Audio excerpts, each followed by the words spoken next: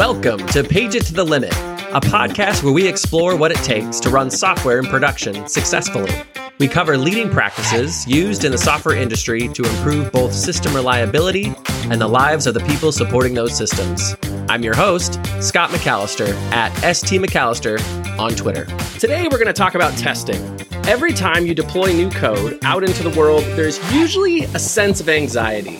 We're anxious about how users will receive the feature we're deploying, and we're always worried about that new feature and how it might break something and cause a disruption in the service. Having confidence in your code before going live to production is key to any deployment process. You can gain that confidence through testing. Today, we're joined by Lori Barth, staff software engineer at Gadsby. Lori, welcome to the show. Thanks. So nice to be here. And today I've just learned that you have a very good podcasting voice. Well, I thank you very much. I appreciate that. I've been working on it. So I listened to a lot of talk radio as a kid. So it shows. It shows. Yeah. Because the listeners can't see your facial expressions as you do it. So yeah, it's probably better. So to get us started, testing is a broad topic. Would you describe, just level set for everybody, describe testing to someone who may have never done it, or like at least the aspect of testing we might be talking about today? So testing is literally anything you're doing to validate the way your code runs and the feature or functionality that you are trying to implement. So that could be anything from what people call monkey testing, which is, you spin up the UI and you type things into the form and you see if it worked. But it can also be automated testing. And I think that's a lot of what we're going to talk about today. So we have a tradition on this show, Lori, where we ask each of our guests to first debunk a myth. So what are some myths or common misconceptions about testing that you want to debunk? So the main one is that it takes longer, like there's no return on investment, that it just takes a bunch of time up front and you never benefit from it. One of the main reasons that's a myth is because it assumes that no one else other than you will ever touch your code. And so you know exactly what it does and you can confirm that it works. But the minute someone else tries to fix a bug in it and they don't really understand the entire code, bad things happen. Another myth about testing is that unit testing is the only type of testing. That's not true. There's integration testing, there's end-to-end testing. There's actually a lot of different terms, and we can talk about this, that sort of mean the same thing, and there aren't really clear delineations between the different types of testing and the terminology that people have beyond a few. There's a few things that people agree on, but as a whole, it's sort of like an integration is an end-to-end test is a thing. Like anything that's sort of beyond a unit test, there's some disagreements about. But unit testing is not the only thing. And then I think the last thing is, this is probably funny, that you can trust your tests. Like just because you have tests doesn't mean that passing tests mean your code works. That depends entirely on what the tests are. And it's not just about, is there code coverage and it, checks every line of code. Is it checking it correctly for the right things? Right. I'm currently involved with our Terraform provider here at PagerDuty, and I'm one of the key maintainers on the project. And so when I add new features, I'll feel so good because there's a test in it, but then I realize after putting it out in the wild, oh wait, that's not even testing the right thing.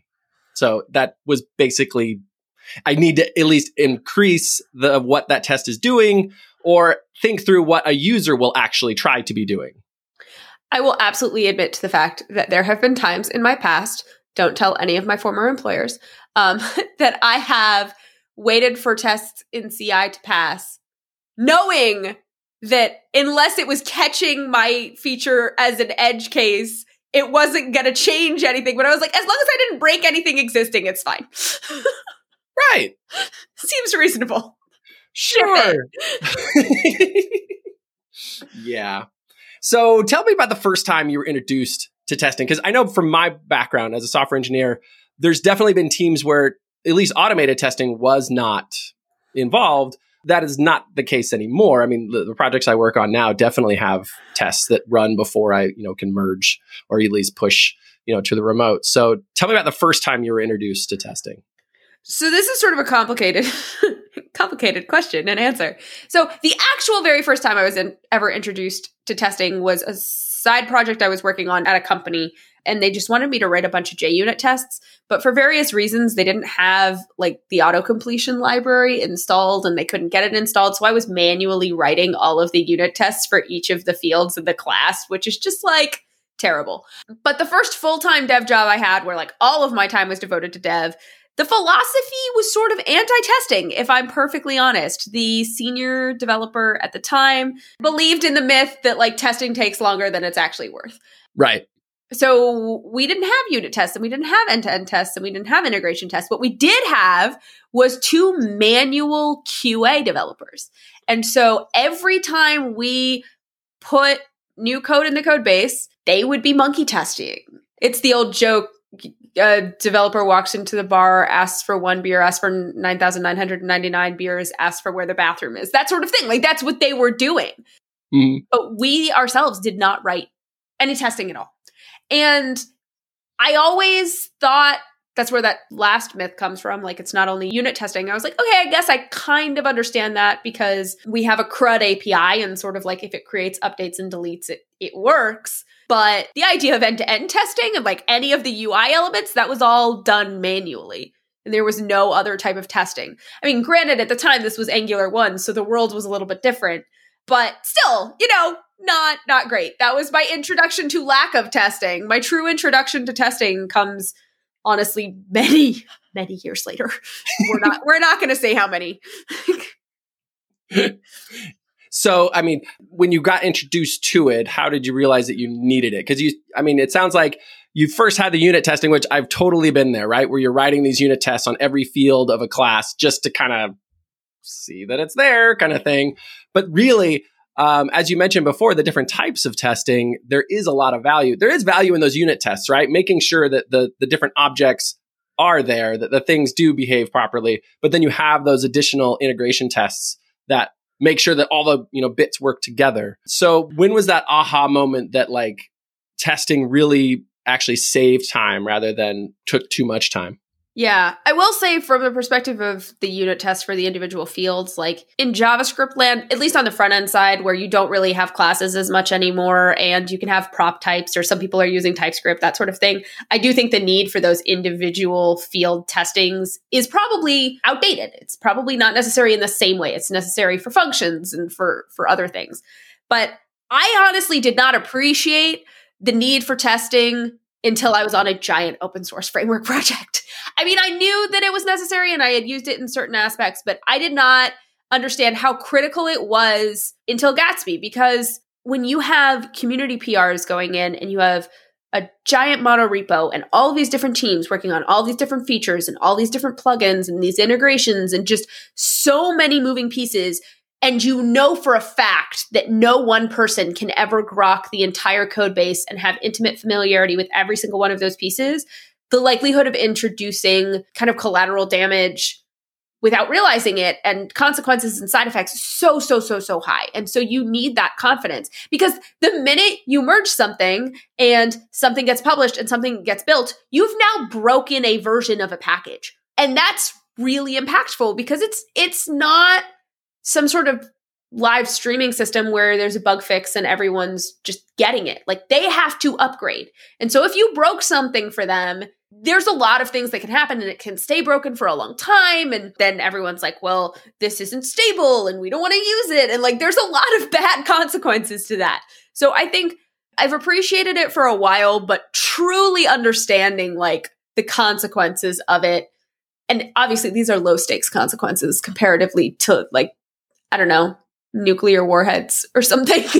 But that sort of thing, like, I think that's when I really started to understand and appreciate just how critical it is to have confidence in a large code base with a lot of moving pieces and a lot of really great people working on it. Like it has nothing to do with the skill set of the team and everything to do with the breadth of knowledge and awareness that no one person can really have. Right. Especially with Gatsby and with it being an open source project. You have a large community of contributors, thousands of contributors who have made changes to that code. Me personally, I've made changes to that code and they're in there today. Well, at least they were in there last time I looked. What did you change? Because now I want to know. Oh, so there was something to do with Google Analytics that it wasn't quite doing it right, at least the way that we had it at a previous employer, that we needed to be able to use Google tags, right? You use the tags to do analytics. And so it didn't handle the Google tagging right. And so I was able to change the little bit. So it's just a little bit, but nice. Hey, congratulations. Thank you. Got me my Gatsby t-shirt. I was very proud of that shirt. Thank you very much. So you mentioned before the different types of testing. Let's take a step back and kind of talk about that just for people who may not understand all of the different ones. We have the unit testing. You said integration testing and then end-to-end testing. You want to compare and contrast those? Yeah. So integration testing it's your integration points, it's those interfaces that work with each other. So it's this system hitting this system, that sort of thing. For us, that means a lot of CLI things because we have these packages, but when you have a CLI interface on it, you want to make sure that it's actually triggering the right code. So that's one point of integration. Integration can come in a lot of different ways. It can be, someone's hitting your external API. It can be something like a CLI. It can be you're interacting with some backend server, like third-party thing. There's basically all of these touch points where you're switching over from one type of code base to another type of code base. That's where you want to get those integration points. And then end-to-end testing is sort of like the end user experience. You click into the UI and you start doing things, and does it do what you expect it to do all the way down? And so for us with a plugin ecosystem, that's actual sites that are using the plugins. Is it producing the functionality you expect it to? And then there's sort of, I don't know if you would call it a sibling or some would call it another type of testing, but there's a lot of visual testing that can go along with that. So for example, I've been working on an image plugin and my colleague implemented a visual regression testing where it's literally comparing like images next to each other, bit by bit, color by color, size by size, and saying, yes, these are the same thing. And what's not ironic, but like impressive is we had two images that to both of us, we're like, this looks the same. And it was cropped just the sliver differently. And the testing caught it and we couldn't see it until we really, really looked. Nice. Yeah, it's nice when I really actually, I hate it, yet I love it when a test catches something, right? Because it's like, okay, this still doesn't work. And then I'll be honest, when I've been working on some projects recently, a lot of times when a test catches something, I'm like, is it the test or is it my code? Because honestly, my code's got to be good. Yeah. Can we talk about flaky tests? Because I think it's really important. Yeah. So flaky tests are super dangerous. And in my opinion, a lot more dangerous than not having tests at all, which is a very bold statement. But I'm going to explain what I mean by that. So flaky tests are tests that have very common false positives or false negatives. So they do the opposite of what you expect them to do. And if they just sort of flip-flop back and forth, that's bad, right? And you run it again and you see if it passes and you wait and you run it again and you see if it passes and you just sort of wait. That's annoying from a time standpoint, but it's not as bad as flaky tests that consistently fall negative. So it's just some connection or timeout where it's like 9 times out of 10, it just doesn't run correctly and it fails. Because those tests exist inside larger suites of tests. And I cannot count the number of times that I have failed a test in that same suite, but I'm used to that suite failing, so I don't even look at it. Because I'm like, oh, it's that test. But it's not. It's a different test, and my code actually did cause it. But I've lulled myself into this sense of like expected failure, and it's bad. It's not good. And flaky tests are really dangerous. Like you should remove them or fix them literally as soon as possible because the longer they stay around, the more they get cemented in the developer's brains of like, oh, this is what I should expect to happen here. And I shouldn't trust it. And if you start to have a default of not trusting your tests, only bad things can happen. I have so been there. As you've been describing this, can see it in my mind, the tests on certain projects where I've been like, yeah, but that one isn't always accurate anyway. So meh. Yeah. So what are some of the other struggles that engineers have with testing? Because honestly, having those tests where you have the flaky tests, as you mentioned, they can honestly tell me as an engineer, is like, well, we have tests, but they're not great. So what's the point? What are some other struggles that engineers have? Long running tests and being impatient. And I get called out on this all the time, to be perfectly honest. We have a very large mono repo. We have a lot of tests to run it for every PR. And my colleague was like, you keep merging things before they finish tests. I'm like, yeah, because they ran fine on the last run and I just changed 2 words in the README. And so the same one should run. And he's like, yeah, don't do that. And it doesn't actually matter. It's not that he doesn't trust me. And it's not that they wouldn't have passed. They would have passed. But now we don't have a record of the fact that they would have passed because GitHub shows us the little red X and is like, nope, These didn't finish, so they didn't pass because you aborted them, versus they would have shown the green dot, which is what you want. So long-running tests and impatient people, not a great combination.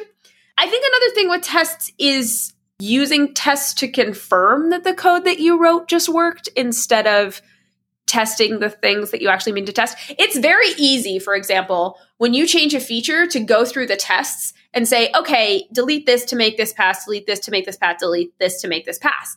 And that's probably accurate, right? You have new functionality and there's certain things that it was testing for that aren't in the DOM structure anymore or aren't in the return value, whatever that looks like. But far too often, because the test exists, you remove the things that are no longer valid and you don't add additional tests to cover the new functionality. So it's like, okay, I have conformed the tests to what I just wrote, but I didn't write any new tests for it, and I haven't confirmed that those work.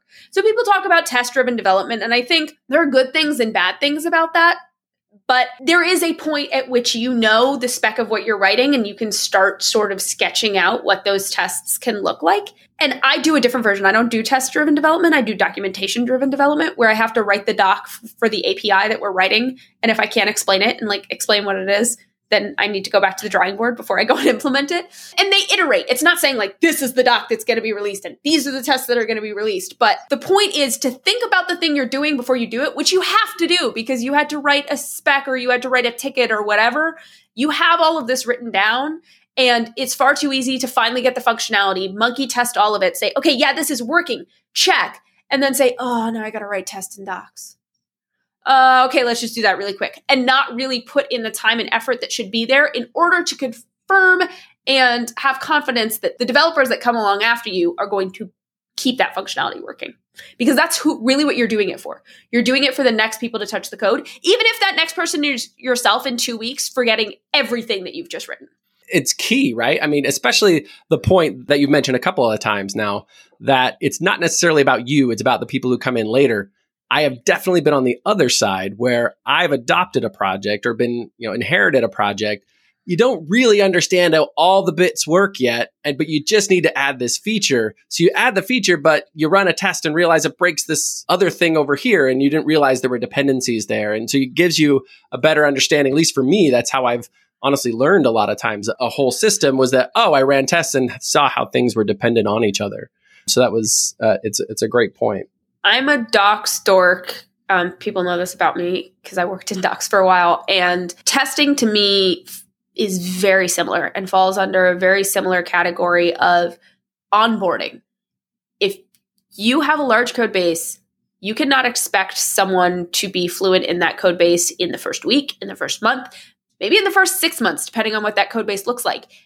And are you not going to let them contribute or not going to have confidence in their contributions and have a bunch of people who have to look over it and confirm and help them through it for 6 months? Is that a good value add and a good cost to your company? No, it isn't. Like, no one is going to argue that that's a bad idea. It's not useful. You're paying this person. They're spending a lot of time learning a lot of things. They know plenty. They just don't know enough to realize what the consequences of what they're coding might be in areas they haven't yet learned. And testing is there to tell them that. And without it, they are sort of stumbling around in the dark. I've definitely been on the stumbling in the dark side of things. Same. We all have. Right? We all have. Right. And so that's super vital. What are some other keys that you've seen in your experience of effective testing? Testing that you can run as confidently locally as you can in CI. I think one of the problems that I've seen and experienced a lot is it's very challenging to consistently run something locally. And so you have to wait for CI to run and you can't control the order of CI. And so if it's the last test in a large suite of things and you just have to push up your changes every time you're trying to see what's going on some branch, you're wasting a lot of time. That's like a lot of churn time. So an effective and clear way to be able to run subsets of tests for local development is really key and important. That visual testing piece of things, I am not the expert here. Actually, Angie Jones gives this great talk where she talks about visual testing that's still wrong, like an inverted image it doesn't catch and those sorts of things. So visual testing is really important and really helpful for people who are doing UI-centric things and things with complicated layouts and mobile and all of that. And I feel like in general, we, in a lot of places, don't do enough of that. That's sort of libraries and tooling that's getting better and better in the past few years. And understanding consistency in your testing patterns is also super useful. It's the onboarding piece. It's the learning to code. When people are learning to code in your system, you want to make sure they're adding tests for stuff that they add. And you want to make sure that they have patterns to use and copy. I have this joke that work smarter, steal code. But like, that's what you want people to do. You want consistency. Absolutely. Well, Lori, we have a couple of questions that we like to ask every guest that comes on to the show. And so for starters, what's one thing you wish you'd known sooner about testing? That it's not its own language. This depends on the actual programming language, right? But a lot of the libraries have gotten closer and closer to how you would code, for example, like React testing library, to how you would code a component, to how you would put logic in your regular coding files. And so it's not as much of a leap to sort of understand this new paradigm. It's just focusing on the APIs that are available and the functions and the helpers that are available. You don't have to learn something brand new. I can relate to that, actually. One of my things when I learned about testing is I was hesitant because I was like, okay, this is something new. I don't know if I can do this. I don't know how this is going to take so much longer to ramp up. I just need to get my feature out the door. But now that I'm involved in projects that have this established testing base in them, they've saved me so many times. And it does give you a confidence that when I'm pushing, like for this Terraform provider that I work on, when I push out a new version, I have that confidence like, okay, I know at least it's not going to completely foobar everybody. It's at least going to run, right? And it's at least going to do mainly what I want. I might still need to tweak it, but what I test will work. Yeah, absolutely. So is there anything you're glad that we didn't ask you about in regards to testing? No, because then you're going to ask me about it. You are the first person to say that. I can't be. It's a trick question. I mean, rocket science and C++ and probably assembly. Probably that I'm glad you didn't ask me about like front-end testing versus back-end testing versus systems testing versus all of that, because I've seen all of those different pieces of the puzzle, but I can't say that I have confidence in writing all of those different pieces of the puzzle. Systems testing is hard, yo. Like real hard. Yeah. That is the like third rail. Absolutely. I think systems everything is hard. Also true. So, yeah. Well, Lori, thank you so much for being on the show today and for sharing your insights, your knowledge of testing, about how we can have more confidence in our code before it goes live. For everyone who wants to follow Lori, she's on Twitter tell us your Twitter handle again. Lori on Tech. Yeah. So thanks again. This is Scott McAllister, and I'm wishing you an uneventful day.